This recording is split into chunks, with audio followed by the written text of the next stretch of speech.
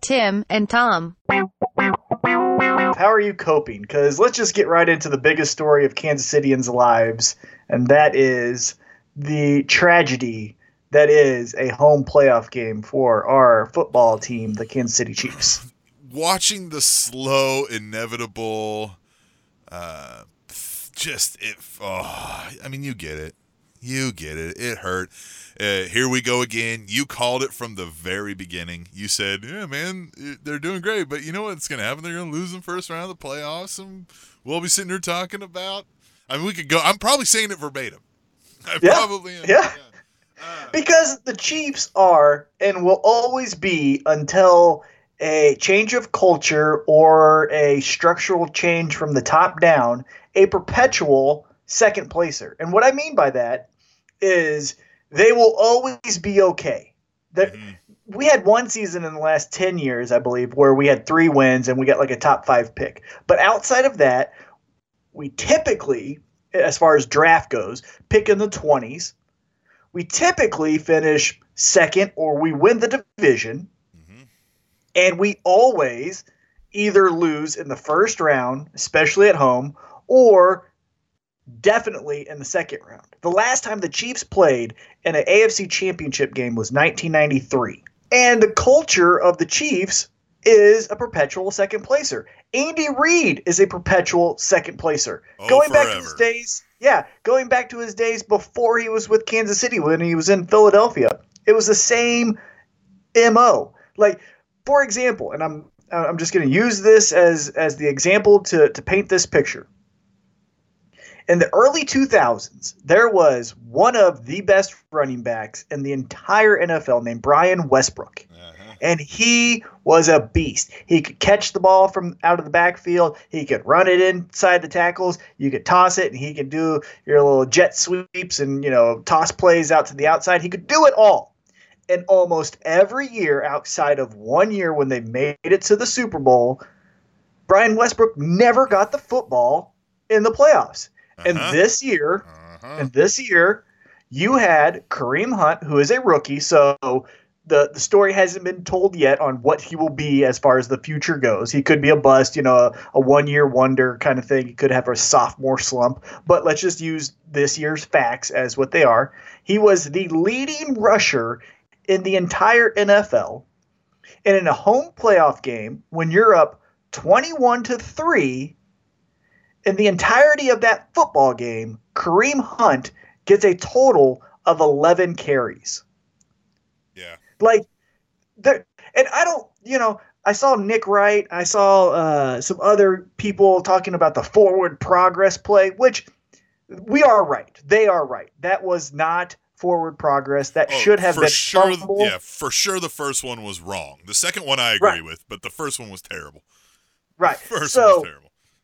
I completely understand, but you cannot call this a forward progress game because we got the ball back after that forward progress and we scored a touchdown. Right. So, and they didn't. So that's, yes, momentum was kind of changed, yada, yada, yada, but we still scored after that. So that kind of wipes away what happened. If nothing more, if nothing more, it helps me denote what game you're talking about, but I don't blame the forward progress for any sort of Chiefs lore. The problem is that you guys find ways to be in position to be in a 1 or 2 score game too long or / too late into a game. We've seen it too long in football lately. A 2-point game is not enough if the other team gets the ball with anything more than 2 minutes left.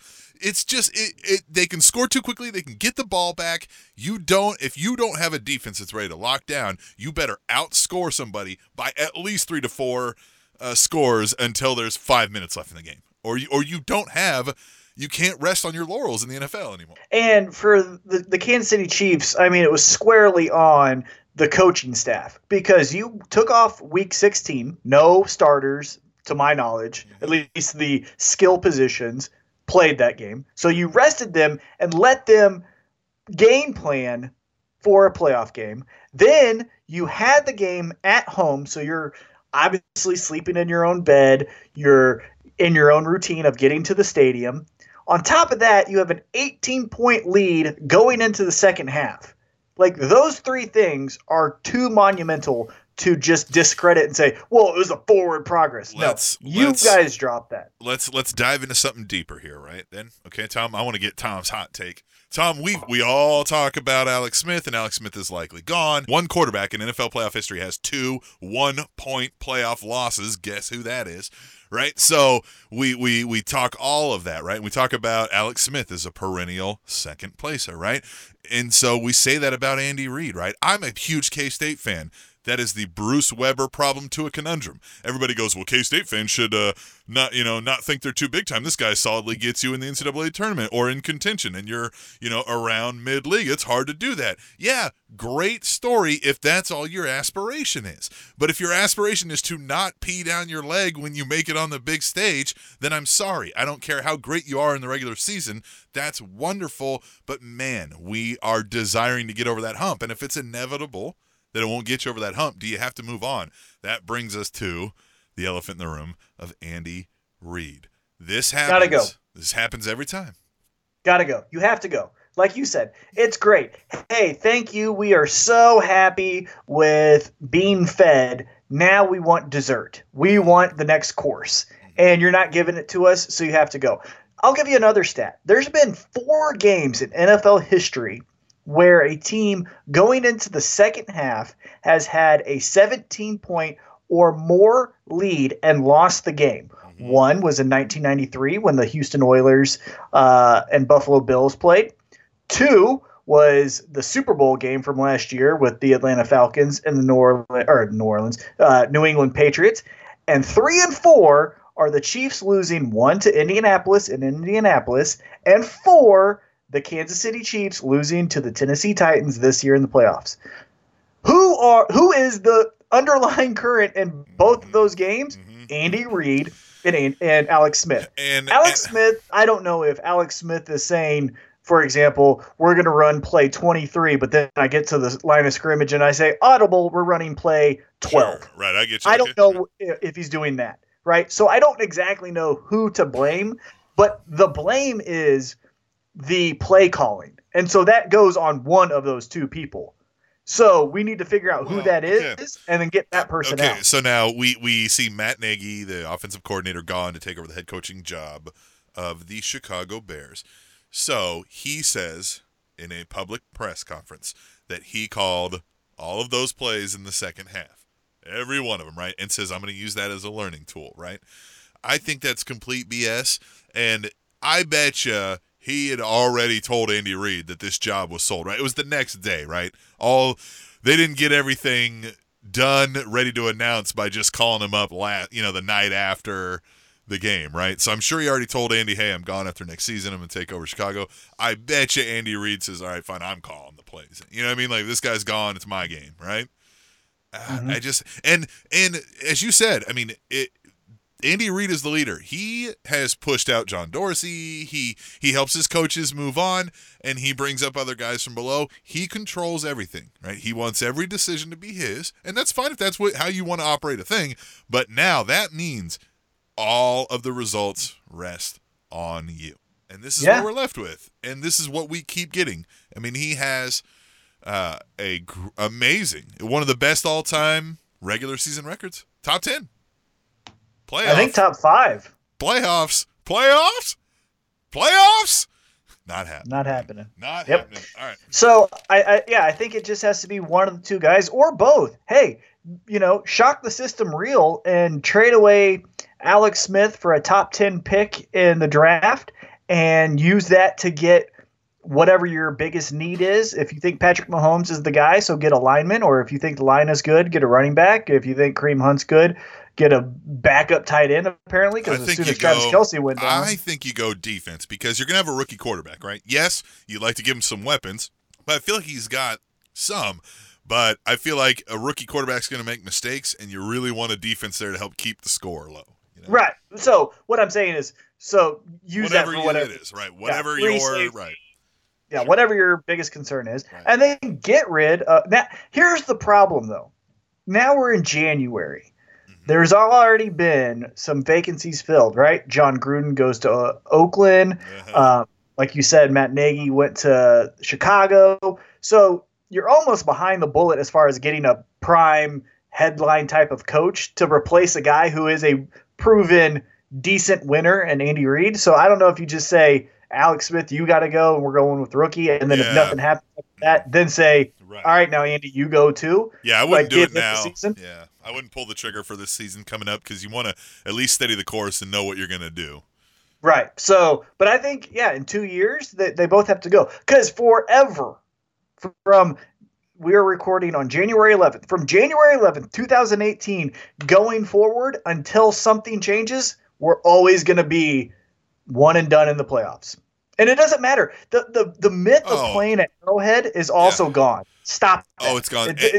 Anyone can win. I can also, there could even be a similar thing to what happened the past years, whatever. Like we're the 5th seed, we win in somewhere on the road, and then we get, then we pop out another one, right? But we're never making that AFC Championship game. No, not with the structure that we have, and that goes from Clark Hunt, right? Clark Hunt's our owner, all the way down to the ball boy. You guys all you have to be winners. There's a gene, there's an it factor, there's a mindset, there's a tangible thing you can put your eyes to, and you pass an eye test, and you go, that person's a winner. And right now we have a bunch of not bad. Yeah. And not bad is been wearing thin. When you have the lovable loser Kansas City Royals turn around their whole franchise and say, we just won a World Series and we went to one before that, and if it wasn't for the greatest pitching performance in World Series history, we'd be back-to-back World Series champions. And now you guys are still just running the mill and saying division champs. No one cares about division champs. No one cares about it. Nobody cares. If I see somebody's got a shirt and it's like 2000 whatever division champs, I'm like, neat. I forgot. You know what I mean? Like, I forgot that year. Yeah, nobody cares. Yeah, no one cares in the 90s when Marty Schottenheimer got all of those division champions or division championships. No one cares about that. That's a great bronze medal. Tim and Tom. Tom, you brought up earlier athletes and winning and a mindset and stuff like that. And oddly enough, we get into that unsuspectedly in our interview later in this show with Danny O'Neill of The Roastery. This is an amazing interview. We talk not only coffee, but we talk about life. It was definitely inspirational. It got me motivated. It got me, the gears were turning. I was inspired just by sitting down talking to someone who had a vision and had a passion and said, I'm going to put my vision and passion to use. And look at him. The Roastery is Kansas City. It's as Kansas City as the Nelson, the Plaza, the Chiefs, Tim and Tom, the Royals, Sporting KC, Children's Mercy. It's as Kansas City as all of those things. Tim and Tom. And to sit there and talk to him and really just pick his brain. And he didn't fluff us either. That was the great thing. Once we get into this interview, you'll hear it. It wasn't just hey, thank you so much. My time developing this idea. No, it was genuine. I felt like we were, forgive me, my philosophy professors would probably hate me if I say some of these names that didn't live in the same eras, but I felt like we were Plato and Socrates and Aristotle all sitting around just talking about life, philosophy, and coffee, man. It was great. And it was great coffee, too. Tim and Tom. The college football circus playoff annual thing happened, and Alabama once again winning, this time their 5th national championship in 9 years, which is just an astounding thing. You watched it. What'd you think? Well, first off, that's fake news. The national champion is University of Central Florida. They held the parade at Disney World. They had a trophy. Their players celebrated. To the best of my knowledge, that's a winner. And they did it first. And in America, that's what counts. So I'm recognizing the University of Central Florida undefeated as the national championships. As the national champions of 2018 college football. No, I'm kidding. Right. So the fake news national champions, Alabama Crimson Tide, and the electoral college champions. Yeah, the running Sabans. Right.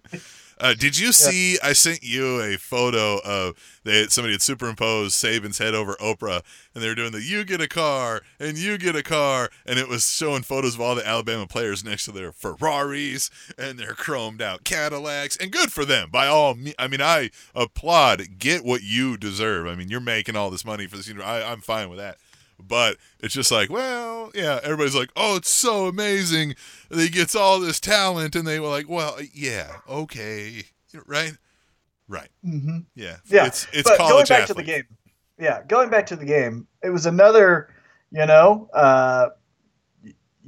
a second placer. So the breakdown of the game is basically Georgia's football coach was the assistant coach to Nick Saban at the University of Alabama. Georgia has not won a national championship since the 1980s. That coach, Kirby Smart, got intimidated with a big lead, not knowing what to do, started peeing himself, said, I'm going to play ultra conservative because I'm too scared to take more chances because then that might backfire. And what he did instead was play not to lose instead of playing to win, and he lost. We're not talking about the Chiefs anymore. We're talking about the college football game. I mean, it's rinse and repeat. It's almost the same game, except for on a bigger stage because that was the national championship. So first off, I want to at least recognize and say that what a bold move in a high-pressure situation that Nick Saban benches his starting quarterback, who was 28-2, and says, I want someone who can throw the ball farther and has a more accurate arm. I'm going to put in the hasn't played a game, meaningful game. A snap, really? Was it? Oh, yeah, he's been like in, but not play. Yeah, right. Yeah, he's played like the fourth quarter of garbage time kind of stuff. But he's never played meaningful time in his career. He's a true freshman, which means last year he was having to ask his teacher to go use the bathroom, and now he's playing in front of 70,000 people in the Georgia Dome. And this kid kills it. And it's incredible. Amazing. And just with the, like, calmness of 1,000 distant beaches on a calm, ocean somewhere. This kid is just like, yo, what up, man? Yeah, I mean, coach asked me to come in and throw the ball around. I was just like, all right, man. And then that safety just dipped in. So I was like, all right, let's win a national championship, I guess. Let me go talk to mom. Yeah. Man. Cool, peace. It was incredible. Amazing. Yeah, it was incredible. The game, for those of you who didn't watch, went into overtime. And I think the most remarkable part about the game is the last two plays. So the play before the winning touchdown was a sack that Georgia got for a 20-yard loss. It was insane. In seconds he responded. Yeah, in seconds the next play was a dart down the field to a streaking wide receiver. The Georgia free safety misreads the play, doesn't get back, gives up his coverage. The wide receiver catches it. That's the ball game. Touchdown.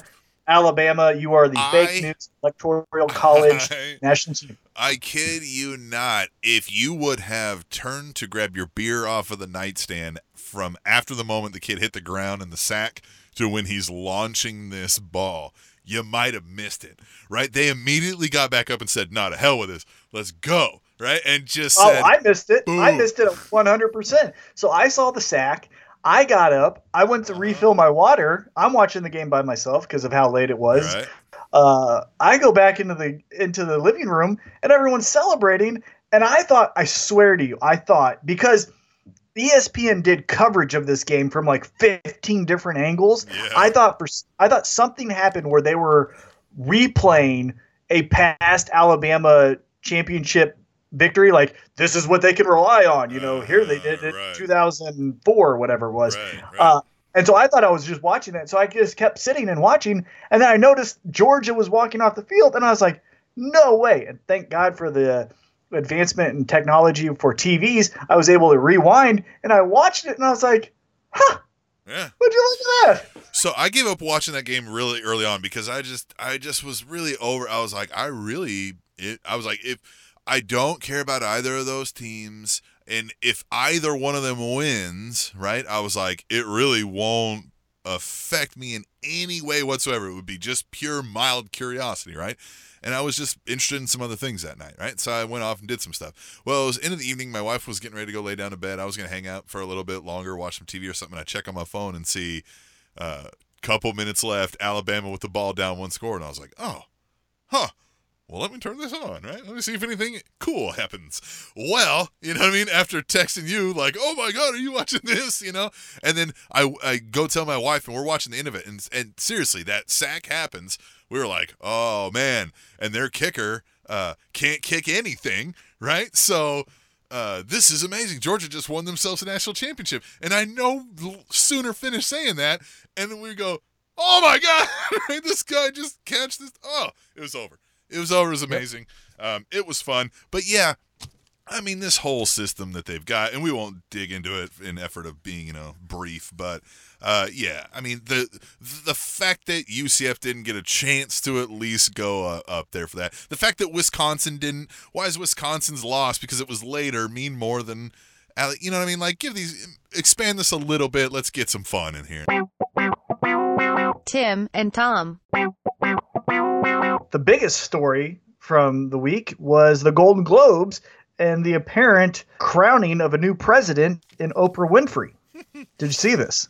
I didn't see the speech, which has got everybody in a fluster. Spoiler, I think Oprah as president is stupid. But the speech was so good. First off, so I love communication, right? I love listening to powerful speakers with their command of cadence and their inflection on words and their nonverbals and their eye contact, which is nonverbals. But more so, with eye contact, you can make more of a message with what you're saying. The whole package. I just love speeches, right? Yeah. And I love speeches from Churchill to JFK to Obama, even the horrible people like Hitler. Hitler could captivate an audience, good or bad. Yep. More bad, obviously. Yep. Tom loves Hitler, right? I do not, but he could captivate an audience.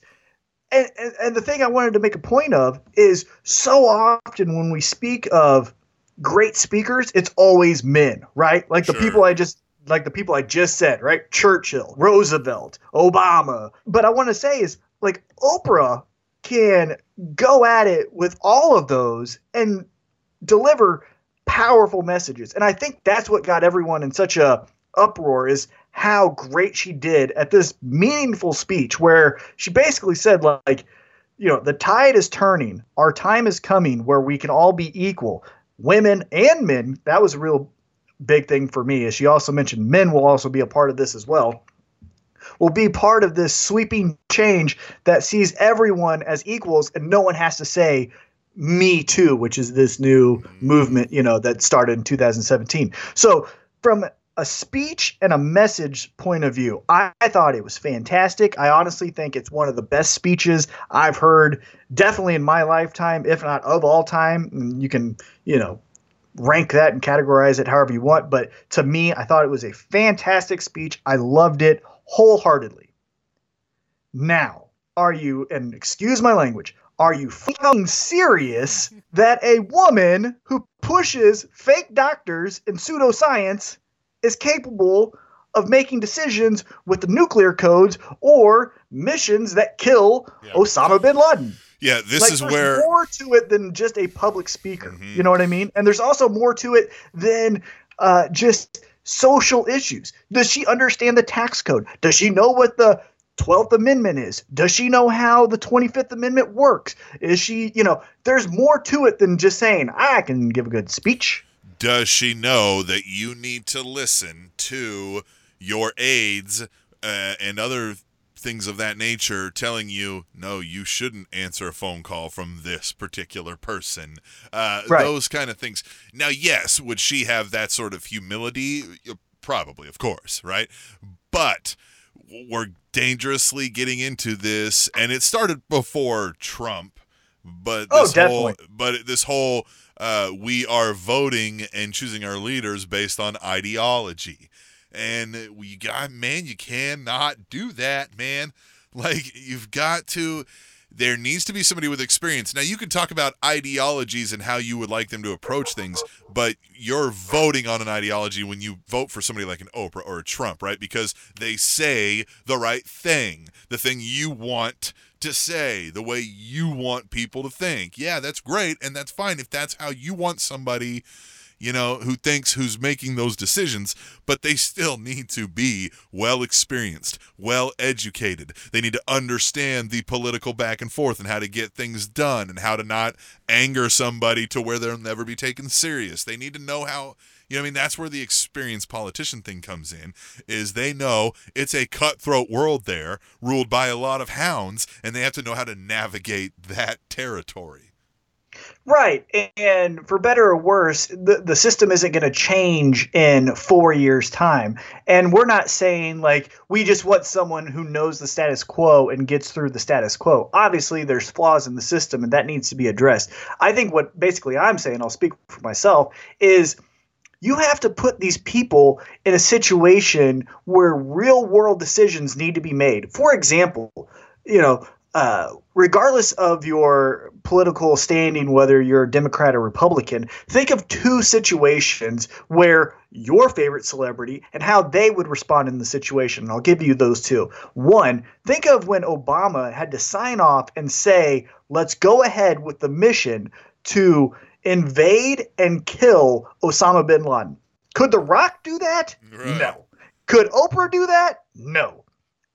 And you guys kind of have understood where we stood or where we stand with Trump. Can Trump do that? Absolutely not. But Obama can, right? And then the second situation, just so that I don't sound like the liberal, oh, you're just left leaning. Think about when 9/11 happened.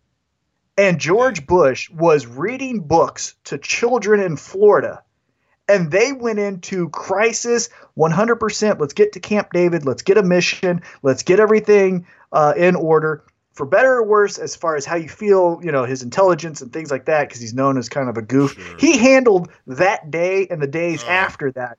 A lot of remarkable. Right. A lot of professionalism. Again, do you think Bill Nye the Science Guy could do that? Right. Do you think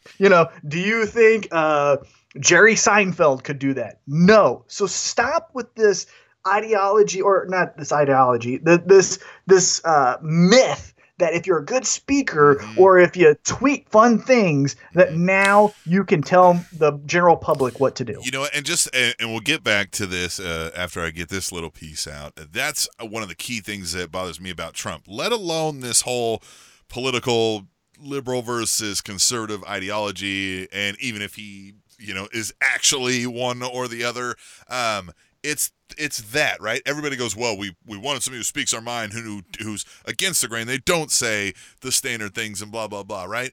But I still think it's pretty prudent to request of your international diplomatic representatives to have decorum and professionalism. I think at a bare minimum, you can give me that. You can still have somebody who goes in there and speaks their mind and who still doesn't take crap. I see it from CEOs and other business leaders all the time. They go against the grain. They anger people. They get what they want by, by hook or crook, but they still have a decorum and a professionalism about them. And I think that's not hard to expect that of a president. And you get that through years of political service like that, because you have to play that game and you prove yourself a statesman. Exactly. Really. And have knowledge of what you're doing, right? So Understand that if you make a decision, one, can you make that decision based off the Constitution? Are there things in there that says this prevents you from doing this, or this allows you to do that? Having knowledge, professionalism, and decorum, like you said, goes a long way. And again, these celebrities, most of them, and again, we don't know everything, right? Like, so who's the science guy that everyone loves right now? Tyson. Yeah, Neil deGrasse Tyson, not Mike Tyson. Neil deGrasse Tyson. He might know some things more so than, for example, the leading scientist that leads the EPA. You know what I'm saying? And pause, and I'll let you continue here. But if you want him to be the president's lead aide on science-related matters, fine. Right, exactly. Yeah. If you want The Rock to lead an initiative on nutrition and physical well-being, awesome. Right? That's great. Right. But again, put those celebrity figures in situations that are real. For example, terror attacks or missions to take out terrorists, and ask yourself, could that person do it? Uh, That's all I'm gonna say. Energy Think of those. crises, things of this nature that are legitimate worries and concerns that people have and will happen. Yeah, know? Hurricane Katrina, Now- the floods that we just saw in Florida and Texas. Yeah. Now, all that said, Tom, I don't have faith in humanity to swing it back to the way we're pleading with them currently to do that. So, with that thought in mind, let's do it. I'm on. I want to see this debate. Let's get the Winfrey O'Donnell ballot. Let's bring Rosie in. Come on. Let's do this. I want to see these debates. Let's have some zingers. Let's get them on Raw. Let's go. Let's have it. I mean, it's all done anyway, right? It's all a joke now, and it's just not even, let's get The Rock in there. Let's have a third party. Let's see what happens. Let's have the presidential rumble. Forget it, Tom. Let's just go deep in. Let's go. No. You can't beat them, join them. No. We'll interview No. all of them on Tim and Tom. Well, we could do that, but no. No. I hope you stub your toe for thinking that way. The That's Winfrey idiotic. O'Donnell ballot. No, Are you cut it voting out. the Winfrey O'Donnell ballot? No. No, about- absolutely What not. about the Johnson? Who would be Dwayne The Rock Johnson's vice presidential candidate? Well, on Saturday Night Live, he said it would be Tom Hanks. Oh, the Johnson Hanks ballot? I'm voting the Johnson Hanks ballot. Get out of here. I'm voting the Johnson over the Winfrey O'Donnell and Trump Pence ballot. You bet your life. I mean, Johnson I Hanks will say this. I'm going to bet of the 6 people you named there, Tom Hanks probably does have the most historical knowledge on how the government works, but no, absolutely not. He made bad decisions. Tom Hanks is my favorite actor, but look at his body of work. He made a bad movie with Julia Roberts where he was like flirting with the teacher who was Julia Roberts. That movie was garbage. He's also made other garbage films. So maybe his judgment's not all the best, especially if you look at his body of career and what he's supposed to be an expert in. He's kind of missed sometimes. So let's just say that. And The Rock, hey, remember, this is a guy who did not know how to use his fun WWE diet, and he ended up screwing himself to where he grew women's boobs and had to get surgery to remove that. So maybe he's not the best on like telling you how to take nutrition. Let's be honest here, okay? And Oprah Winfrey, are you serious? She gave us Dr. Oz and Dr. Phil. Yeah, disqualified immediately. Yeah, those are. Dr. Pepper is more of a doctor than Dr. Phil and Dr. Oz. What if we launch a eminently successful campaign to be the first ever co-president and vice president, Tim and Tom? Oh man, I don't know anything. I'd be Right, so right, but neither do they. So well. No, you don't just go. Well, we're in this together, No. Tom. Let's get it done. Let's save America. Tim and Tom save America. there's I can sometimes I picture now. forget. I can No. picture it now. We got the buses, we've got the megaphones, we got the buttons, we got the hats, we got the we've got the illegal campaign excuse me. You know what I'm saying? We grassroots, right? No, there's sometimes I forget to put underwear on. I'm not running for president. Tim and Tom. Tom, Yeah. you hate Kansas. It's not my favorite. I will say that. Of all the Midwestern states, it's definitely one where I said, do we need that? Well, trying to keep up that legacy in your mind is House Republican Representative for the state legislature, Steve Alford, Kansas's 124th district, which, by the way, is the very bottom left southwest corner of the state. One of the towns when I was trying to Google and see where exactly this guy presided over. There's a Moscow, Kansas. You ever heard of that? There's a Moscow, Kansas. There's a Moscow, Kansas. Hold on. In the climate of Russia, Right. U.S. Right. kind of shadiness, this guy comes from Moscow, Kansas, and says some left field. There's Manser, Kansas. There's Johnson City, Kansas. There's Stano, Kansas. Ulysses, Hickok, Moscow, and various other thriving metropolises. This gentleman, you've seen it all over the news. This guy, in a speech to, what am I assuming, like potential donate? I don't know who they were, but he says the marijuana laws, they're going to be very strict on making sure there isn't any sort of legislation to legalize marijuana in the state, even though we are in a bit of a budget pitfall. Look to your neighbors to the east or west there. But anyway, he says because all that's a gateway drug, which even the federal government has acknowledged that was a fake news BS way of calling it. But he's saying that, and then he goes on to say that when it was outlawed in the 30s, that it was because African Americans were using it and couldn't handle the effects due to their genetic makeup or due to their genetics and their character makeup.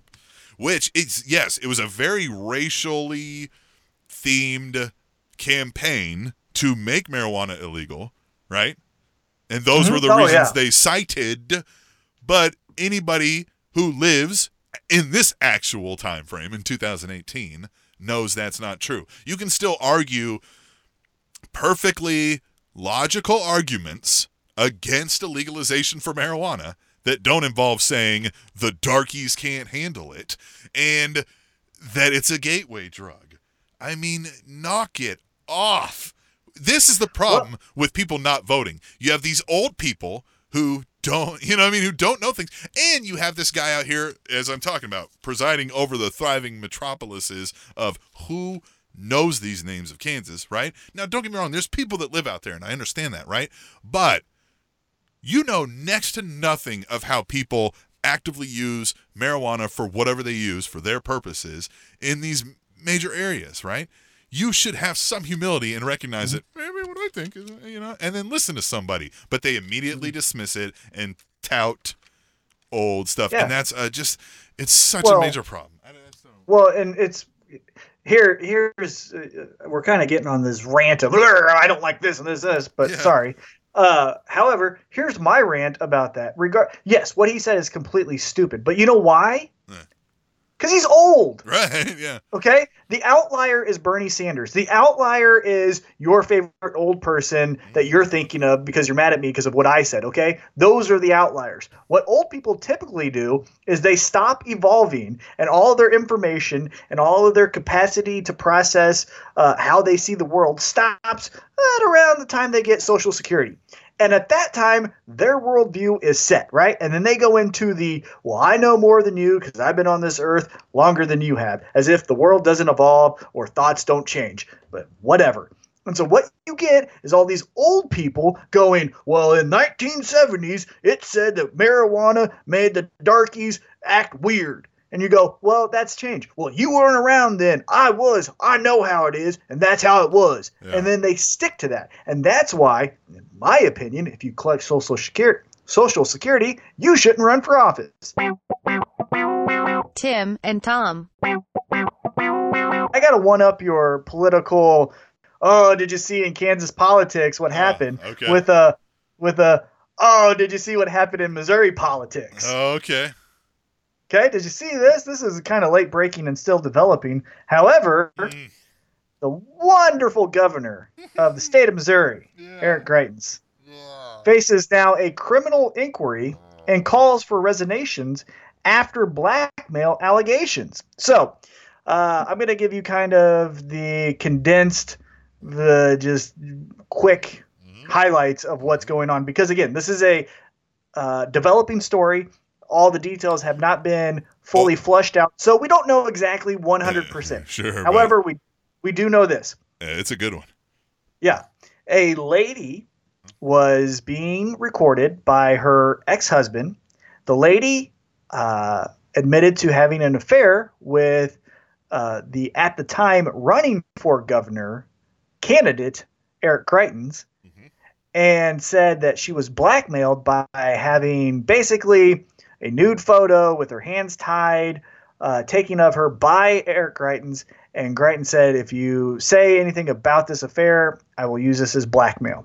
Yeah, and to be clear, she's not saying he raped her. She went there. Nope. She was a hairdresser or something along these lines, and he says, he's hitting on her. He's trying to get her into the basement. She knows what he wants. She's willing. She goes down there, but he ties her up, which, again, she was willing and whatever, not to get too graphic, but then she hears, while she's blindfolded and tied, a picture, and that's when he says, you mentioned my name.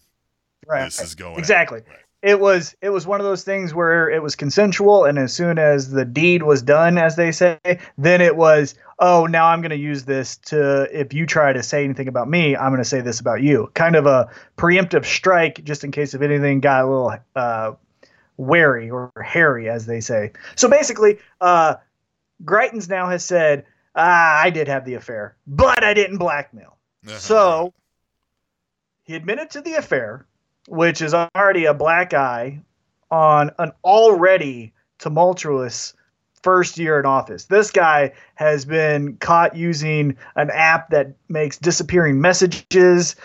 He's been caught kind of trying to strong arm congressmen behind closed doors. This guy has not had a 5-day streak where he's had good news in an already tainted legislative body in the Missouri state. Right, that's what I'm saying. Right. Yeah, he is leading the charge of the murk and muck of Missouri politics, and a lot of people are calling for him to quit his job, which I definitely think you should, because in my opinion, and this is me sitting on my high horse because I'm better than you, but if you're not honest in your relationship, I probably think you're not honest in other things. So maybe you shouldn't be making decisions on my behalf. And so if you're going to admit to the affair, but then say, oh, but I didn't do the second part, I kind of think you're lying again. And then we got kind of a trail of lies, which again, I don't want you making decisions for me. So we will see what happens, but I just wanted to one-up you because you had your little congressman in the 198th district of whatever, Kansas, and I got the governor, okay? Missouri, baby. Oh, well, just wait till our next impending governor takes office. Yeah. Tim and Tom. Amazon.com. You use it. It's amazing. It delivers you fine goods at wonderful prices. Almost instantly as soon as you purchase it. And you can do so by going to timandtomkc.com and clicking our affiliate link.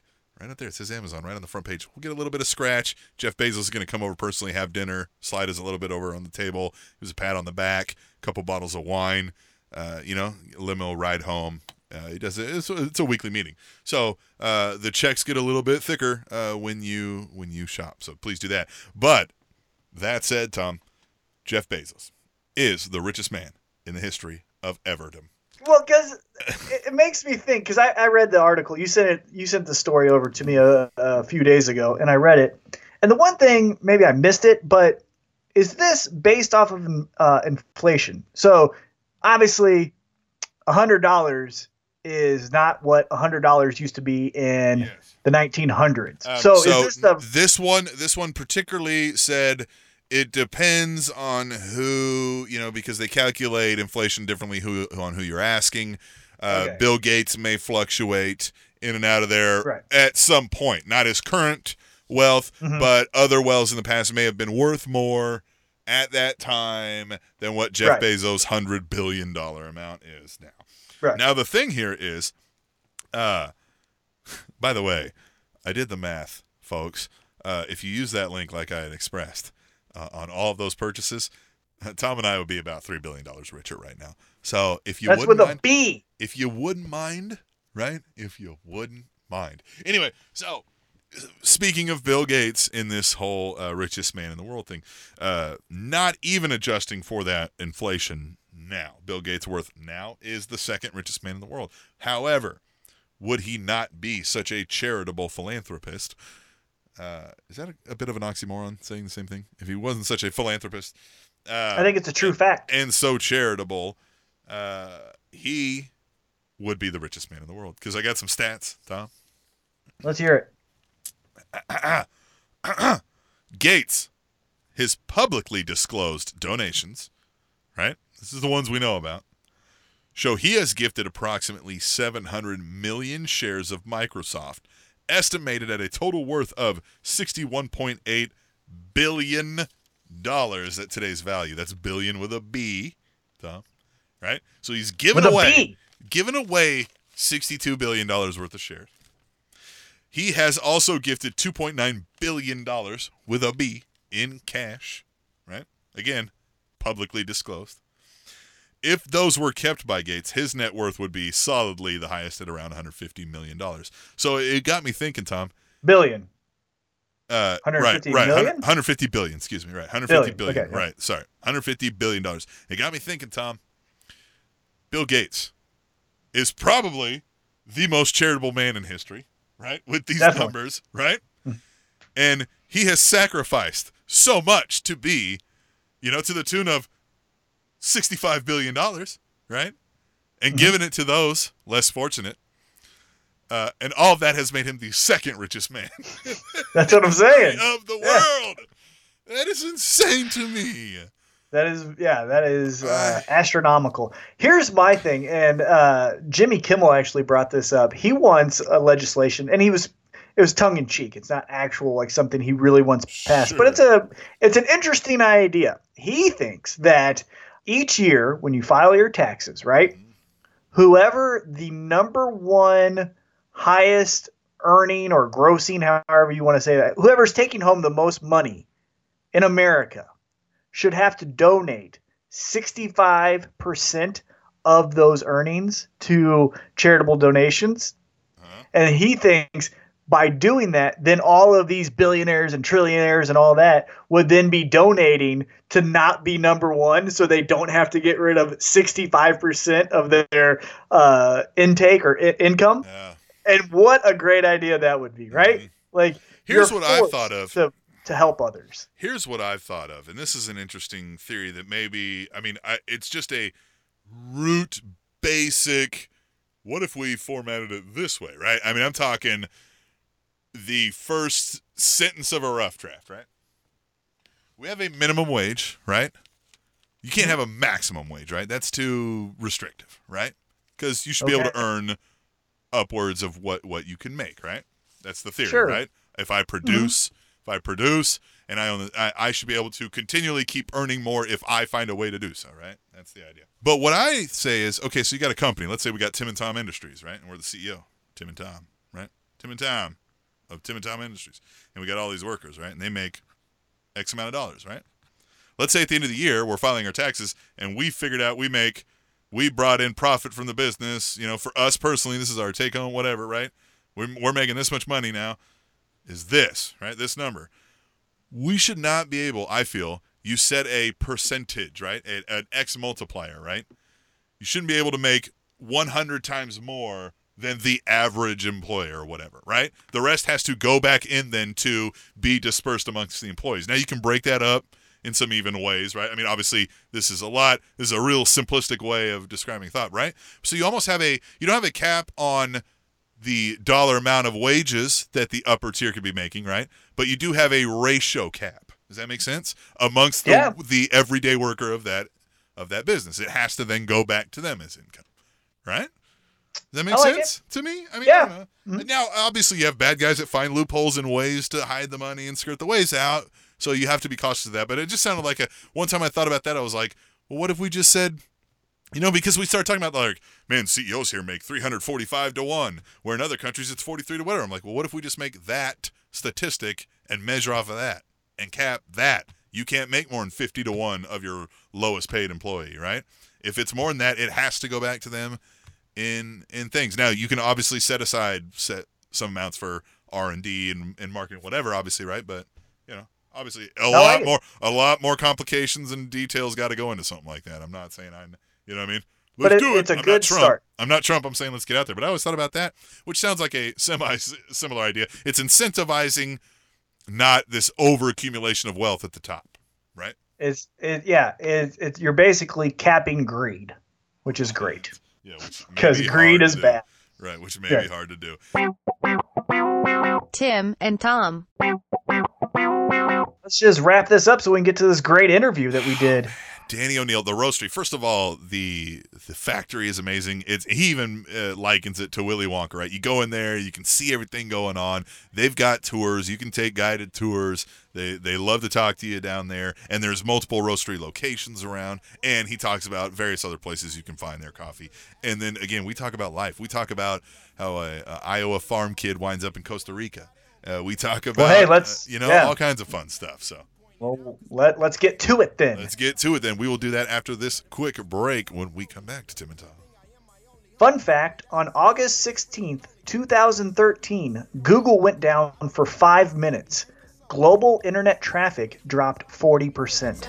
On top my shoulder. Remember y'all told me I couldn't? Well, I did it anyway. Told me I'd amount to nothing. Went and got this shit anyway. Thinking back when we was younger, y'all treated me anyway.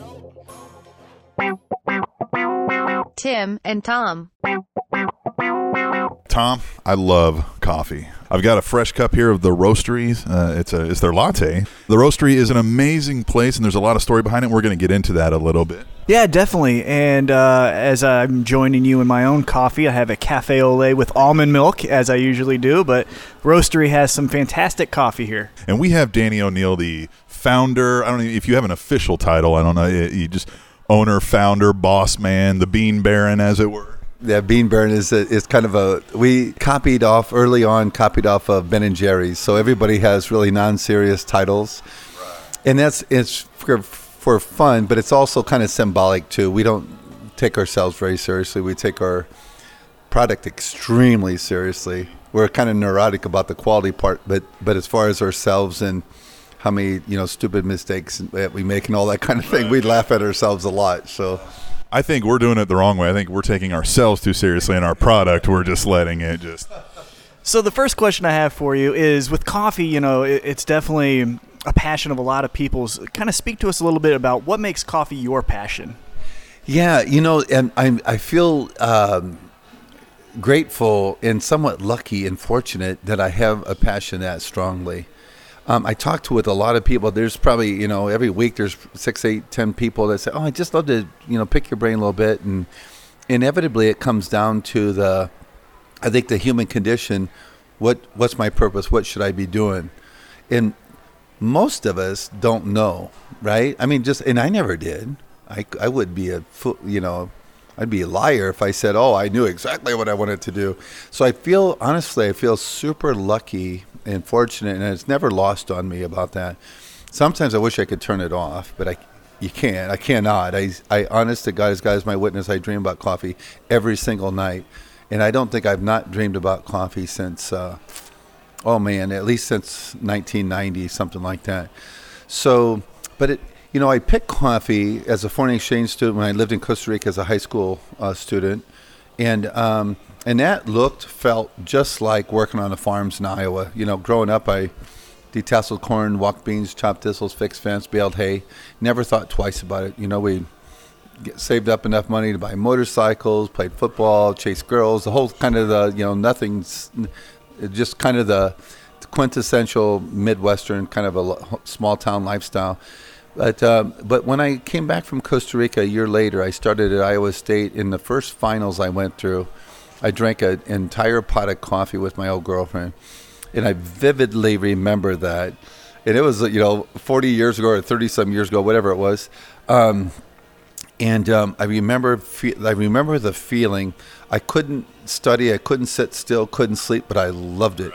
And I have just drank an insane amount of coffee every day ever since, every single day since. And that was 1979. So in the early 80s, we started drinking whole bean coffee and, call it specialty coffee. Still, that was, people would make fun of me. My sisters would make fun of me, say to him, he's a coffee dork. There wasn't anything cool about it. Sure. Definitely not cool. I was a dork. And then, I went to work for a company based in Seattle, and started buying really good coffee out there. And then I really kind of got into it heavily. And then nobody said, oh, this is so cool, you have a coffee passion. It was still weird because 1988, 89. So, but then I couldn't get loose of it. I thought I would kind of it maybe turn into something else. Who knows? I never ever thought I would get into coffee as a living. And then I moved here in 91 and started at the Rockhurst with the Executive Fellows, and got more and more into coffee and just thinking about it. And then I thought, well, maybe I'll do something with it. And my friends were like, yeah, good luck with that. Make a living off of that. It was kind of like when undergrad, if you said I'm a history major, yeah, good luck with that. And it was searingly, mockingly cynical. But that was kind of the impetus, so I can't really take any credit for it. It was just, I just feel, but for the grace of God, I have one. And I love, speed and motorcycles and other things like that too. But, first and foremost, it's coffee. So dialing it back a little bit then, as a personal aside, what gets a farm kid in Iowa out to Costa Rica on a foreign exchange program? Oh, it'll be it sounds like a stupid answer, but it's the truth, I'm the middle of 10 kids, right? So I'm a senior in high school, and, we would joke that we just about have to douse ourselves with gasoline to get my mom's attention. The 10 kids, can you imagine? I never thought twice about it back then, but today I'm like, oh, my God. But anyway, so Joanne Tinning came from Tasmania, from Australia, and she was our foreign exchange student that year. And when I was a senior, and so we started dating, and we would go places, and she would get all this attention, and I was kind of like, Napoleon Dynamite. I want that. I want that. I want that. And everywhere we go, she'd get all this attention. So I started signing up to be a foreign exchange student. I didn't tell anybody, didn't tell my parents, or anything like that. And then all of a sudden, I had to start dragging my mom, and I remember one of the sessions. The lady said I had to take her to Sac City or Lake City, someplace in Iowa. My mom's sitting there like this, and kind of like crabby old cat lady type look on her face. And this lady says, "So you must be excited. What do you think about Danny going?" And then she goes, "Well, he didn't tell me anything about it. I don't know anything about this." Yeah, we didn't have a suitcase. I didn't have a passport.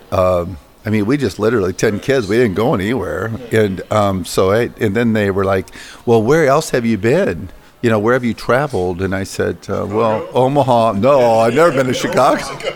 And then I said, in Colorado. And my mom goes, "Well, you were there with your brothers." "Oh, yeah." Well, then the lady's real nice, real gracious. "Well, have you ever traveled on your own anywhere?" No. Didn't speak a word of Spanish. I'd never been on a jet. So anyway, again, it's taking too long to tell the story, but this is in the fall. And then they said, "Well, if you get chosen, you'll know before Christmas. And if not, then you probably, not going to get chosen." So Christmas came and went. Kind of had I was a senior where I didn't play basketball, but our team was winning the state and then all kinds of fun things. It was just senioritis big time. And I got a letter with a picture, and it said, "This is your family, and you'll leave in 3 weeks." Wow. And so my poor mom had to scramble and get a suitcase and get a passport, and but that's how it came about. And so I was like culture shock. Like first place we land in, first time I'd ever been on jet. So February, my dad takes me to Des Moines, Iowa, and I'm like, and but we land in Miami, and I'm like, what the hell country are we in? And who are these people? Why are you here? And I was so just pig farmer, small town Iowa, But then it would land in Costa Rica, and they don't, they just one sister spoke a little bit of English, and I didn't speak a single word of Spanish. I just kind of toughed it out, and that's how the year started. Well, you were speaking about like in the late 80s when you had this passion for coffee and it wasn't really cool, but fast forward to 2018 and now it's the cool thing to do. But going more specifically to Kansas City, what makes Kansas City such a good town to have the roastery and then all these other type of coffee places popping up? I think I just came from our, we had a big announcement this morning at Children's Mercy. And the Hall Family Foundation donated $75 million, and the Sunderland family matched it for $75 million. This other lady who had cancer, child had cancer, donated $3 million. And that, in a nutshell, is that's what makes me love this place. It makes me just feel more passionate about this city than anywhere else on the face of the planet. I love that. And that is what built Children's Mercy. It was what makes Kansas City or KU Med Center so prominent and so awesome. And Rockhurst and UMKC, and then the Nelson Atkins, and then Henry Block and Barnett Hellsberg, and I could just go on. So I feel like you could design salt and pepper shakers, and if you tie it to Kansas City and be part of the community and give back, I don't really think the product or service matters. And now that it needs to stand on its own, right? But I just feel so grateful. We have roaster friends around the country that don't have anything near the kind of fans that we have. And it's not that we're that special. It's that the people, I think, of Kansas City are that special. So we don't want to, I don't think, this is me personally, I don't feel like we should get any kind of subsidy because we're local, but personally we have a kind of local wins all ties. We were talking to the folks at the airport the other day about that. Unless you can't find a good local source, then, and this is just simple small town Iowa. We didn't have to go to college to learn that. There's a duh factor there, Honestly, I'll tell you a story that happened last Saturday at the Chiefs game. We were talking about local, and I was telling this kid, he was asking me something about us versus national competition, and I was having this kind of conversation, and I said, my son, who's 12, and he was way in the back of this van we were riding in, could tell you the multiplier effect of doing business with local versus a multinational. He goes, whoa, just okay. So, hey, Terry, yeah? What's the multiplier effect of doing business, $1 spent at a local versus a multinational? And again, Terry's 12, he's in 6th grade. He goes, and then this kid starts getting kind of a smart look, and Terry goes, 7 or 8? And I said, that's exactly right. No, because we've talked about it. He said, every time you do, because he said one time, nothing against Target, but he said one time, oh, Dad, let's get so-and-so. I said, no, that's something that you'd get at Brookside Toys and Science. We love Target. But where you can, you want to do business locally. And I told him how many different times that dollar was spent would get multiplied in the community. So anyway, that's all. I think people in Kansas City get that, that we're blessed to be that way, but hopefully we live it as well, Well, we also appreciate the local aspect of things and hope people choose that local wins all ties. If you're choosing any podcast favorites out there, absolutely, I totally feel that though. I honestly, we live it. But okay, so I was reading through your website earlier today, and you guys mentioned that you do things a little differently. You want the highest grade coffee that's out there. You roast it a little differently. Give us kind of a quick layman's on what sets you apart there. Yeah, good question. I always think, so what?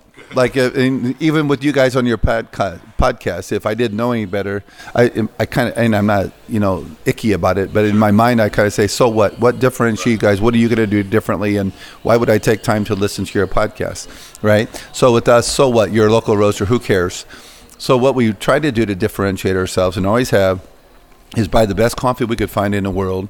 And people say that easily, it rolls off the tongue. But if you really dial back and look at what they do and how they do it, there's a myriad of different ways of what we do. We actually we've been going since 1979. We continue to just study and research and look and visit, and we're just neurotically anal retentive when it comes to quality. I mean, you wouldn't want to be around us if you didn't have that kind of passion for quality. Now, I can be a total slob in other aspects of my life, but not when it comes to that. And then secondly, so we really do endeavor to buy the best coffee we can find from each country that we're in. And we don't buy all of it, God knows. Sure. But I don't think there's anybody in the world buying better coffee than us. So secondly, we roast it the best way known to mankind. And that would just kind of spill off my lips easily for 22 years. And if there were a better roaster out there, we'd buy it. Well, guess what? We found a better roaster. Oh! And what happened was, it was like this much better, like 2 points or 3% or 5%, but it was better. And we tested it against ours multiple times. So they actually produce slightly less volume, and we had to spend like $500,000 on these roasters, but we did. So we spent $500,000. We actually lost capacity, but we know we're having the best roasters in the world. And then finally, get it to the customer as fast as humanly possible. Right now, let's say you're drinking that latte, and you say, God Almighty, what is that in there? And we say, it's Super Tuscan Espresso. We explain what it is. God, can I get some of that right now? You couldn't roast it right now for me, could you? Yeah, we could. And we want you to be able to have that coffee as fresh as possible. Now, the equipment that we use is world-class, state-of-the-art. Nobody has better equipment or any better equipment. And I'm not saying we have the best in the world, but we have as good as there is on the planet to package that coffee. We do, we remove the atmosphere. We do a nitrous gas flush. It purges the residual oxygen and moisture, and then we seal it. And the industry would tell you, well, that's good for a year or good for a year and a half. But your common sense would tell you that can't be. It can't be as good. And I would say no. Every single day, it probably would take a month for the typical person to be able to, or 2 months maybe. But fresh is best. Right. That's it. My mom was a scratch cooker, and we used to go and for 10 kids. Right? I never had. I probably did, but we never bought bread until I was in college. Right? She just everything scratch. We said, God, Mom, do we have to do that? Yes, you have to do it. It all makes a difference. And I'd say that's with us too. It's not just that recipe, because I could tell you that right now, and in my smart aleck would be like, let me know how that works out for you. Because, there's the timing and all that special sauce. And I just ate it with Michael Smith, and totally good. He would give you any recipe he wants, and then he'd say, let me know how that works out for you. Right, exactly. Because it's all, and you can't become an expert on virtually anything. I can imagine people like saying, well, God, I have an iPhone. I'll get a microphone. I can do podcasts. Oh, yeah. Let me know how it works out. Right? Yeah. There is that time, that passion, that dedication to the craft, whatever the craft is. And then you got it, the infamous 10,000 hours. I don't know if it's 10,000 hours, but I know it's a pot full more than a couple of them, right? No matter what you're endeavoring to do. So we'll have we have cupping this afternoon, and I've never done a cupping session, and since we started, it's almost 25 years where we didn't learn something and go, oh my God, we're learning something new every single day. And that's where I think you got, whatever the case is, I think that sets us apart. And then the other aspect to your question, I met a chef, and I said, you know what? He was just in town, talking about doing business with us. I said, you know what? If you have the time, just go over to our factory or go to any cafe and just chat somebody up and just see. I'd just love for you to have that experience, and nobody knows you. I didn't know you till right now. Just see how it works out, and then see if we're the kind of the company you want to do business with. I totally trust our team in how they, how they put themselves out there and how they're going to take care of you. Because at the end of the day, you can really get coffee anywhere. Even if you love it as much as I do, there's a lot of things that make up your day. If you're a parent, if you're a citizen, think about it. So as important as it is to us, the other pieces, how we make you feel, how you feel, that's most important. Sure. The product has got to live there too, but we could have the best coffee in the world and be, snobby and ostentatious and smug and arrogant and make you never want to do business with us. And that's the farthest from our culture that we'd ever want to be. So. Well, one thing that I like about businesses is kind of that journey process of, when you talk about the start and then getting to, where we are today. So tell us a little bit about that early process. Was there an aha moment where you felt like you figured out one aspect of the coffee making business or even the culture like you're speaking of? Tell us a little bit about that. Yeah, I love that too. I love and it's more interesting listening to other people tell their story, obviously, but I love asking people, how'd you get started? And then I love asking couples, if you guys do this, just say, like older couples particularly, say, well, how'd you guys meet? And inevitably, the wife tells the story way better than the guy. And inevitably, it goes like this. Just try me on this. It'll be fascinating. Inevitably, it's like this. Well, back then, we didn't have any money. So we would take a blanket, Henry Block. We went to the Nelson Adkins and we looked at art. Inevitably, I bet I've heard that story 200 times, if not more. Well, we didn't have any money back then, and they just wax, they glow. Incidentally, yesterday somebody was telling me about, they interviewed a guy from World War I. He was 106 or 107, and he was saying about kind of the same kind of deal. Wow, look at what you've seen in your life. Wow, what do you think? And he said, well, you know what? What I remember top of my mind is back then we didn't have any of the money or resources we have, excuse me, today, but everybody was way happier back then. And that's something. So anyway, so with us, and I think about that now, I can say, oh my God, we were down to getting my house repossessed. I was 3 days away from them taking my house.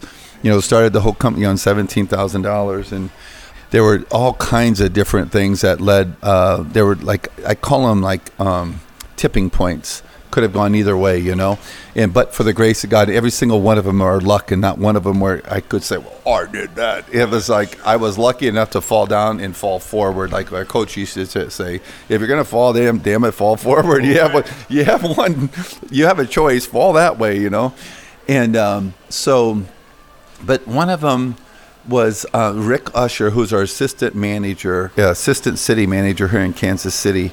He was, this was August of 1993. I was driving him crazy trying to decide where I would do this coffee roasting. I kept going up and down 39th Street. I'd find a place. I'd go down to City Hall. He'd look up what zone it was, and then, no, you can't do this residential, or no, you can't do this because of this. And then I would just wore him out. And he's a dear friend today. I just absolutely worship the guy. And finally he goes, well, how big's the roaster? And I said, well, is it like this? Well, why don't you just do it in your house? And do you have a house? And I said, well, yeah, but you can't roast coffee in your house. He goes, well, why not? Let's look at it. And that was hugely, unbelievably pivotal because I had $17,000. Well, $12,000 went to the roaster. $2,500 went for the logo. $500 went to get my basement into a production facility. $1,500 went for a car, and pretty soon I have no money, zero. And then I'm knocking on doors. So one pivotal moment then in December of 1993 was a gal by the name of Pam Murphy. She owned the espresso cart at KU Med Center, and she bought 10 pounds of coffee from me, first order. Oh my God, and I drove down state line like just shaking, went down my basement, roasted that coffee, and went back, and I came in, and she was like, what's that? I said, what's your order? And she goes, oh my God, it's still warm. I said, I just roasted it. And she goes, where? And I said, in my basement, all indignant and self-righteous, And I said, this is what you ordered? What? And she goes, I never thought about it before. I would order coffee, and 2 or 3 weeks later it would show up. I just never gave it any thought where it came from. And then then after that, I went through the front door everywhere I went, to Fedora, to the Nelson Atkins, and absolutely wafted, just like the cartoons where the aroma is going, And then there was a gal by the name of Lou Jane Temple who wrote an article on coffee scene in Kansas City in January of 1994. And she included us. And Fred Ball from Balls from Hen House saw the article, and she said, you should call him. And I said, I can't call him. Yes, you should call him. Well, I called him, and he put us in 3 Hen House grocery stores in April of that year. And Dennis Miner had put us in his store in Brookside, which is Costantino's Marketplace now. It used to be called Miners forever. And that is still the number 1 store of ours. That was January 20th, 1994, and it's still the number 1 store today, grocery store. And those both were pivotal. And then getting an old customer of mine, talking him into leaving his family in Houston and coming up and living with me and working for no money because I didn't have any money to pay him, Stormin Norman. He came up, and I used to sell him boxes when he was at Butternut Coffee in Omaha. So he came and lived with me, and we worked, at the end, it was 21 hours a day. And so we did that for just about 18 months every day. We worked, got up at 7, and at the end it was 4 in the morning. Then on Saturdays I would do demos in the grocery stores, and then Sunday I would be out in the community for fundraisers, handing out cups of coffee, whether it be the Symphony or Symphony Showcase or Amy Thompson Run, whatever the case was. We just did hundreds and hundreds and hundreds and hundreds of those, and got to know people. But there was one kind of it was a it was a conscious moment where Normie and I both were like, oh my God, we might make it. And it was May of 94. And we were in my sunroom on a rainy Sunday. And for once, we didn't have anything going on. We were reading the paper, drinking coffee. And we had put our coffee in these 2 or 3 henhouse stores like 2 or 3 weeks prior. And I put down the paper and I go, Normie. And he looks at me. I said, just think, as we're sitting here drinking coffee, maybe somebody is buying our coffee in a store right now. And he goes, and we just thought, oh my God, how cool would it? We're like, if that could happen, wow. And then those were those were real seminal moments. Now there were ones with huge dollar signs later on, but none of them were as big as those. Do you still think you're going to make it? You know what? I just told my old coach from football, I haven't heard him scream at me since 1977, but we still get together like once a quarter. And he was probably the single most, outside my parents, had the most influence on me in my entire life, right? Oh, he was just hardcore too. Maybe I'll have him listen to this. But he was down, or we went to a Notre Dame game in the fall. Then he was down right before Christmas. And I said, you know what's funny, Coach? I said, I want to not hire an athlete in a leadership. I don't want to hire a non-athlete in a leadership position again. Because I said, whether it's 2-minute drill or game day, they just don't get it if you've never been there, you know. So I said, every day for me is game day. I really mean that. I just think I don't ever think, I love your question, but I don't think until you're in it, you don't know that. Like you guys probably feel, you don't think, okay, well, we got that done every single day, right? You got to go redo it, and you're only as good as that day. Right. And I wouldn't want it any other way. But I just kind of feel like every day your ass is on the line, and it's game day. And the minute you think you aren't going to get beat, you know, Georgia, Oklahoma, whoever, you know, that's the day. Chiefs. Oh, exactly. Painful, right? But call it hubris, call it whatever you want. You just, or maybe taking people advantage if you have a spouse or significant other, you know. That's what happens. I mean, inevitably, when you take it for granted, then you can't have it. It's not going to be there. Another thing I noticed on your website is a lot of mention of direct trade. You're going directly to farmers and buying this coffee. So can you give us some rundown on what that means to you? Yeah, again, you know, probably sounds a little judgmental, but we didn't have to go to college to learn that. We grew up that way. In Iowa, of course, fair day's wages, fair day's work. It was never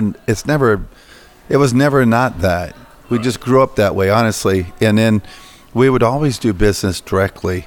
And then in our case, we're coming up on, 25 years. We're coming up on 21 years, 20 years, 19 years with significant farmers that we still do business with. And so we would always negotiate directly. And then we'd hand it off, and just like you would here if you had 3 pallets. I'm not going to put a pallet in my trunk.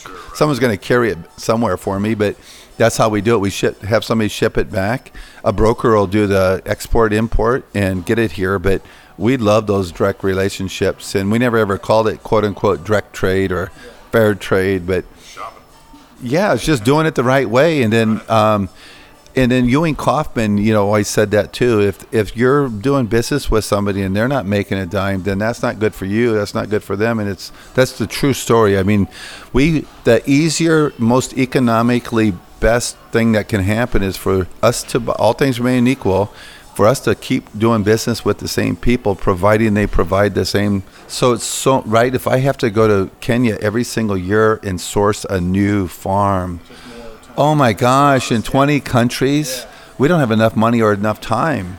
So it's in our economic and selfish best interest, but it's also flat out the most common sense, easy, simple way to do it. It's not always easy, but it's the most straightforward and best way. We've been taking a look a lot back about the roastery, but let's look a little forward. What's the future hold for the roastery? Is there any big plans on the horizon or anything that you'd like to tell us? Yeah, so this year, thanks for that question. New and exciting for 2018. So it's our 25th anniversary, so we're going to just play it up. Somebody would say milk it, but no, we're going to celebrate it for 12 flipping months. And we have a new blend coming out, new label, new special bag. And it hopefully will still hit here January of 2018, if not February. And then our nitro and cold brew. I don't know if you saw the brew house back there, but we just are just unbelievably excited about that. And most folks, I would say under 30, under 35, the majority of them are drinking cold-based coffee beverages. And so that is super, super exciting. Like I have a 12 and a 9-year-old. Most of my 12-year-old friends drink cold brew coffee, and then all their teachers do. And so we're hitting that in a really, really big way. Last year we did a whole bunch of stuff ourselves, played around with it a bunch, but I think we're gonna you'll see a whole bunch of that. We may have one or no new cafes this year. But we opened up 6 last year, so we're going to really grow into those, and just kind of do the factory here that where we're sitting in. We're about 75% through with the remodel. We have a couple of more exciting features coming, but the idea behind that was just kind of Willy Wonka, just come in and just be able to engage and see something and really not have any secrets. Let the customer see everything. And so we're doing more and more of that. And then across the street, we own that block, most of that block anyway. And I think we have a surprise or two for that, but we don't know yet. So I'm not trying to be coy, but I don't want to. Well, you said well, that's what I thought. But we call those teasers in our world. Here's a little fun one that we asked a similar question of your friend Andrew Cameron at Donutology. I grew up in a family with a lot of police officers in it. Cool. So they enjoy donuts, and we asked them about that. They also enjoy coffee. Yeah. Is that cliche hold true here with specialty coffees? Yeah, they and we love serving them. You know, there was a time where they didn't get the recognition that they deserve. I mean, they've been putting themselves in harm's way. I'm not telling you anything you don't know from day one. There were periods of time, just like with the soldiers, they didn't get the respect, and I just think that's asinine. But anyway, so now I think it's fun. Where was I? Oh, I was listening to the governor's State of the State last night, and he called out all the policemen and everybody's serving. I thought, good for him. And but I have several friends that are in our neighbor is also a retired policeman, so I get to see them a lot, kind of selfishly. But in general, they do. And if you think about what they have to do, coffee goes hand in hand, almost like with nurses. All those serving others, of and service for others. Coffee really fits in there for some of the obvious reasons, and I just think it's a great. You and I can say, well, let's have a cup of coffee, and the connotation is all sorts of good stuff versus, if I'm talking to somebody else, I might say, well, let's have a drink and ew, ick, what's that? Ew, is he hitting on me? Ew. But coffee fits everything. But in particular, I think the law enforcement is so very sorry for the long-winded question or answer to your question. But yeah, there's a lot of motorcycle cops that are friends of mine too, that they come down here a lot, which we love that too. And then how much would the Chiefs have won by had they had some coffee before the game? They should have had some nitro is what they should have had. They would have won by at least a field goal. When the Dolphins came to town, one of the first things they did either Wednesday or Thursday before the game, they ordered up a bunch of our nitro. Yeah. But hopefully or thankfully, our folks drank more nitro that day. So you didn't spike it with anything? We were joking that we were going to put decaf in. That's a good one. Okay, so then let's get into plugs. Obviously, I mean, you've got locations scattered around the area. People can look online to find those locations, but there's a website, there's social media. What do we got? Yeah, our website's a great place to start, just roastery.com. But honestly, I mean, we'd love for you to find us at Donutology. We'd love for you to find us at Michael Smith's or Blue Stem or Rye, or Classic Cup. If you find us at the Roastery, we're happy. But if you find us at Cosentino's or Hy-Vee, I sound like a NASCAR stock car driver. But honestly, the collaboration, our own business is a small fraction of our overall business. We do way more wholesale, and we say wholesale sometimes, but it's really a collaboration. You know, you can find us at Children's Mercy. You can find us at KU Med Center. Find us at KU, UMKC, Rockhurst, you know, JUCO. I really, if somebody says, oh my God, I go by JUCO every single morning, just makes me feel so good. I really probably feel, it's all good. I don't ever think of it, but I probably get more joy if you're buying our coffee from one of our customers than our own, you know, because then they get a little bit of a boost there too, you know. Well, all right. Well, we appreciate you coming on here, and we're going to go grab another cup, and we'll get out of your hair. Thank you guys so much. Have you had our cold brew nitro? Oh yeah, definitely. Yeah. I'm addicted to all types of coffee. So I get the hot, I get the cold, I get the large, I get the small. Yeah. As long as it's roastery coffee, Tom, okay?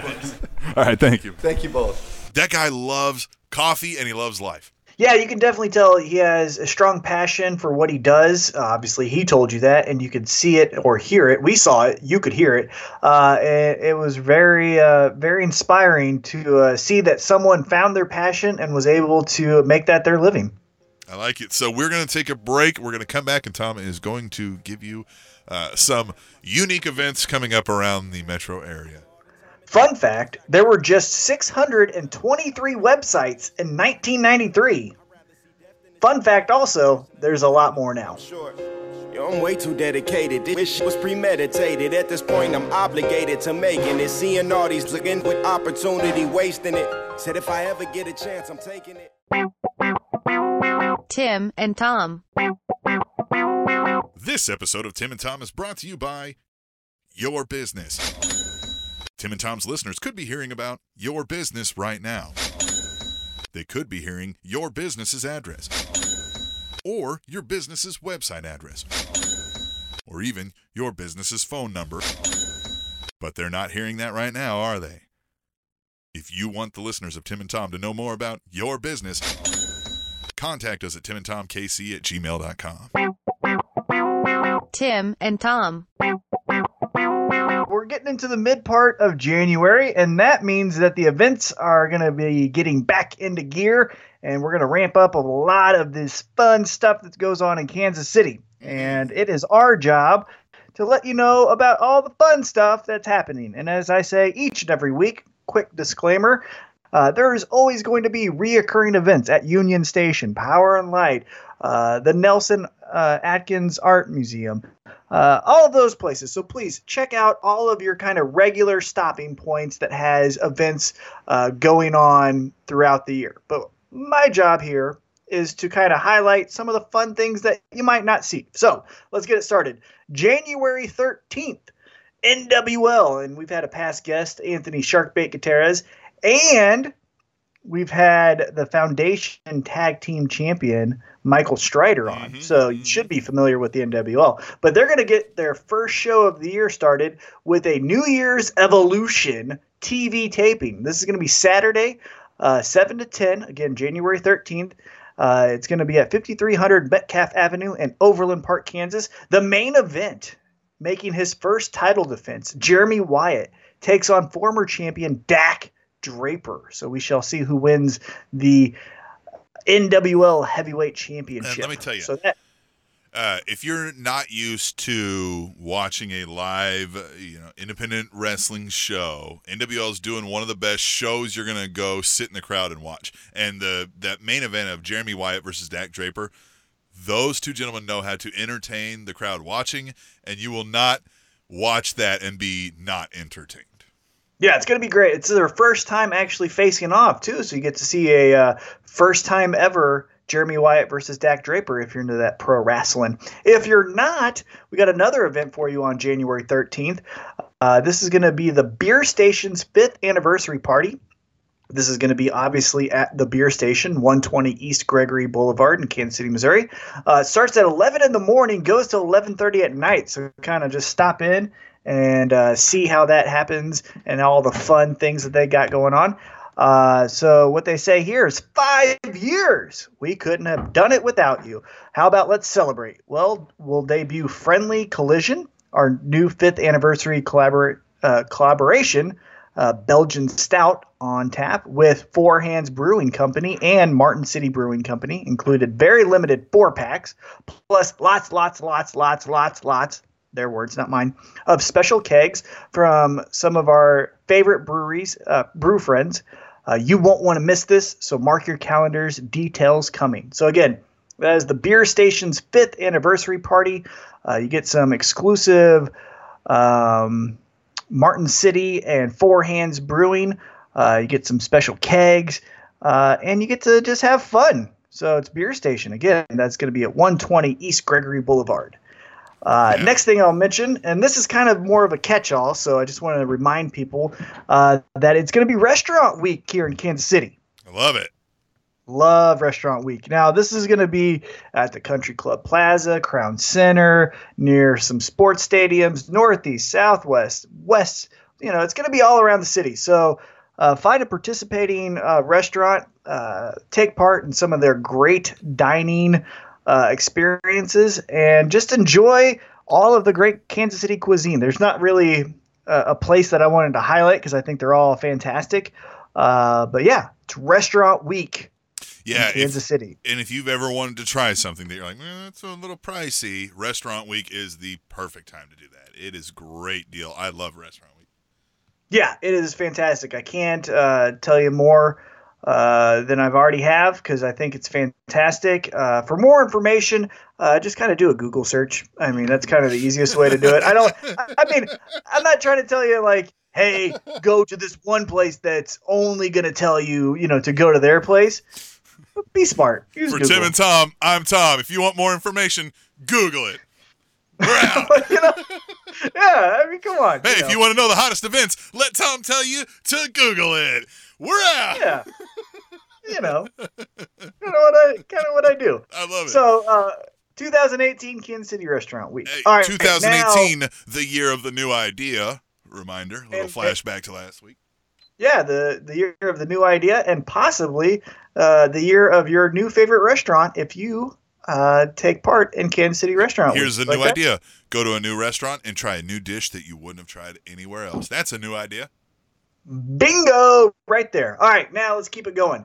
January 20th. Woo! Woo! Coming in Dance hot. pants on. What? Get your dance pants on. Dance pants at on. At the Uptown Theater, which is 3700 Broadway Road in Kansas City, Missouri. Yeah. You get the rap stylings of Lil Boozy. Lil Boozy.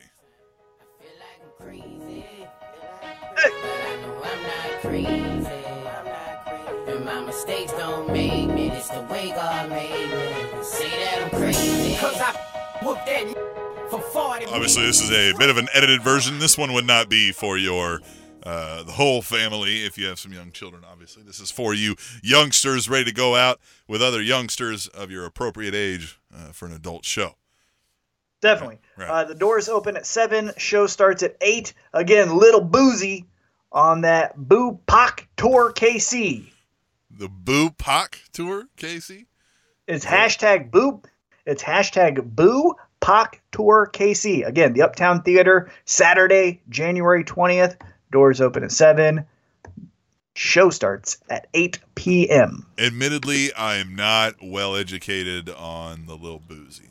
I'll have to defer to your knowledge of Lil Boozy. And if you know more about Lil Boozy and can tell us, get at us at Tim and Tom KC on all of the social medias. Yeah, I think he's the wipe me down. Wipe me down. I think that's that guy. He served some time. Sure. Did he? I think he was playing with them guns when he shouldn't have. So that'll get you in jail sometimes. I'll tell you what. Tell you what. All right, now let's transition to a more family-friendly show. This is going to be at the Sprint Center. If you don't know the Sprint Center's address, I'm going to give it to you, but you should know it. And if you don't know it and you can't catch it when I say it, Google it. It's 1407 Grand Boulevard, Kansas City, Missouri. Doors open at 7. It goes till 9:30, so pretty quick show it seems like. But join KCPT for an evening with 2 cellos.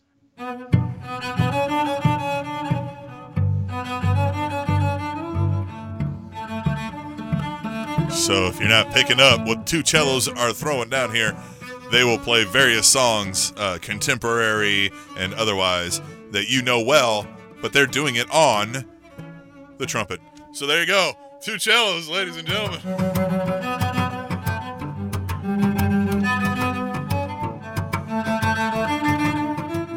Nothing out of that. I didn't get nothing out of that. I just wanted to make sure that we tell the audience they're playing cellos. Right.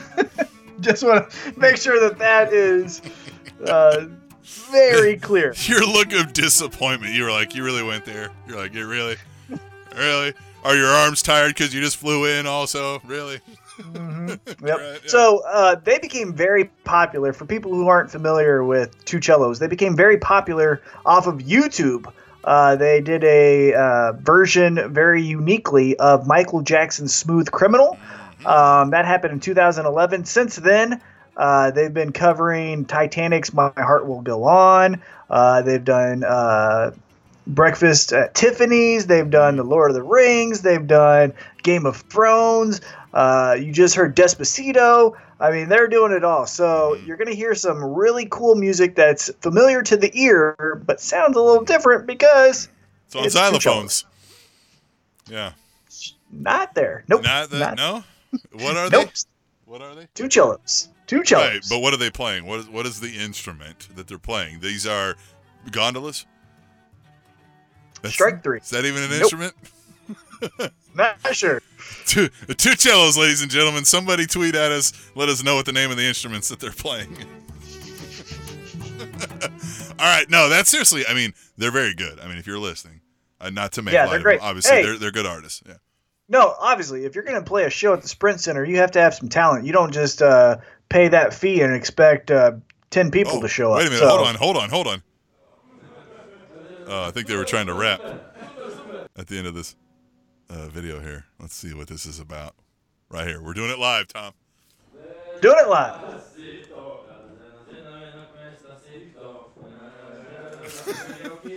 Yeah, they're feeling quite miserably. Yeah. All right. So, yeah, they seem like fun guys and obviously very good at what they're doing. And like you said, if you're at the Sprint Center, you're not a joke, right? Right. All right. So, let's run them back, man. What do we got?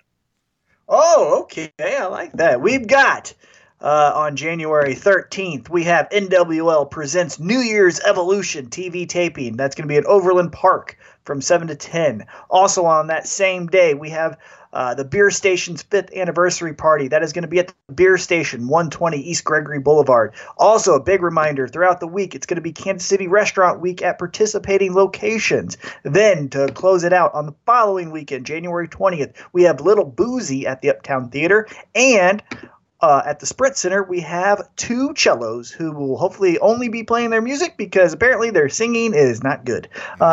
So that is what you got as far as events. But they rock out the harmonicas. So check out those events. Get out Still to see wrong, the it's cellos. Right, it's 2 cellos. They're playing something. Tim's favorite. You ever seen Grumpy Old Men? The movie? Yes. Oh, of course. So Welcome I saw that this week, and I'm going to name that my official favorite thing of the week because it was real early one weekend morning. Everybody else was still kind of like lazing around or still asleep in bed. And I just kind of turned on the TV, was going to make some coffee, right? Figure out what we're going to do for the day.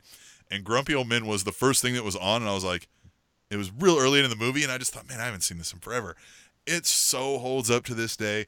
The zingers, and it's such an honest movie if you go back and watch it, right?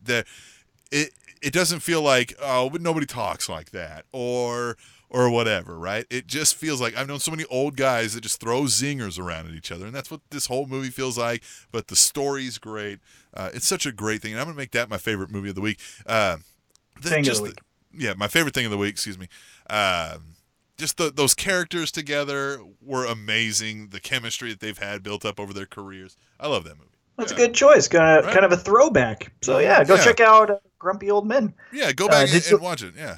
Did you like the sequel, Grumpier Old Men? I did like the sequel. Now, I have not gone back and rewatched that, but I do remember it still having that same feel to it, right? Felt like an honest story, felt like relatable characters, and some of that humor and everything still holds up, right? There's not a whole lot of, they're not making these contemporary references, and they're not, I mean, doing something that's clear, like, check out my Nintendo, right? Like, it's not, you know what I mean? It holds up. It's great. But one of the most honest, heartfelt comedies that you'll see, and I'll throw that out there, yeah. Easy money. Grumpy Old Man. Tom's favorite. The college football championship game played between Georgia and Alabama. ESPN decided to do a megacast, and the megacast was on different channels.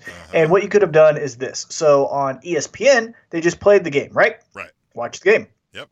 Then on ESPN2, they had, I think, 6 coaches from college. The coaches and they kind of, right. Yeah, you could watch it alongside them. They would tell you, the tackle pulled, whatever, blah blah blah. Yep. Then they did another one on ESPN3. They did some others too, but the one I want to talk about was on ESPN3, and it's by my favorite sports radio show in the country, Dan Le Batard. And Dan Le Batard live throughout the game broadcasted their show basically. And during the halftime, the college football championship decided to have their first ever performer, which was Kendrick Lamar. Yep. And it was a fantastic performance.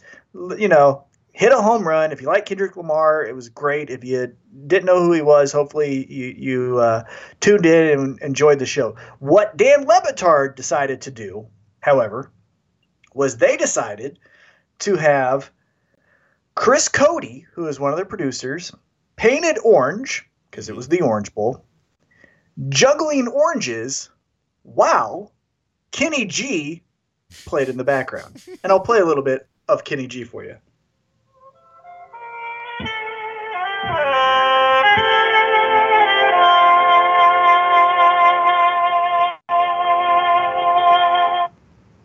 People are loving this, though. I mean, we are killing it. I'm telling you. Thank you. Okay, we exist for hearts on Periscope. Hearts. I have real data here, real ratings, and we're the highest rated thing going on ESPN right now. Guys, Kendrick Lamar's got the lead on us here. We got to start our halftime. All right, let's go. All right, Kenny G, thank you for performing an alternative halftime show. It's a better halftime show. Take out K-Dot. You could crush him. We've got a better halftime show than whatever they're doing in Atlanta. I will turn the floor over to Kenny G, the most majestic, sexiest player in the history of sexiest. Horn. Let's do it. Ready? Here is our halftime show featuring Kenny G. Thank you, Dan. Thank you, Dan. Here we go. And by the way, I'm wearing the exact same thing as Kendrick Lamar. Okay. Nice. All right. Yes, I figured. So there you go. It was amazing because what a spectacle for this Kendrick Lamar takes up the entire field. Let's put on, 300 to 400 people trampling on a field that unpaid labor will then run on and, risk their bodies for. Meanwhile, we've got this guy in Miami, and he's going to Kenny G just to play saxophone and then paint up one of his producers orange, juggling oranges just to show you what a farce entertainment is, basically, during the college football national championship game. I thought it was awesome. Love that whole way that ESPN handled that whole college football playoff with the multi-casts. I loved it. I loved that the future of this is when there's a live sport going on, I can – I don't like these announcers. I can go over and listen to these coaches talk about it instead, right? Or I can go listen to Dan Le Batard just make fun of it the whole time. Or I can go, you know what I mean? Like if it's a boring game, right? I've just got all these options at my fingertips to watch the same thing. That's awesome. Yeah, it was great. It was awesome. I liked what they did. They took a chance. And again, my favorite sports radio show in the country is Dan Le Batard. I like his takes. I like his kind of unique view on sports topics and stories. It's kind of aligns with mine. So obviously I like to feel comfort and hear what I want to hear. And so I listen to him. Stu Gatz is great. Mike Ryan is awesome, his lead producer. And again, they have fun. And if you like fun, I'd say check them out. And again, that was my favorite thing of the week.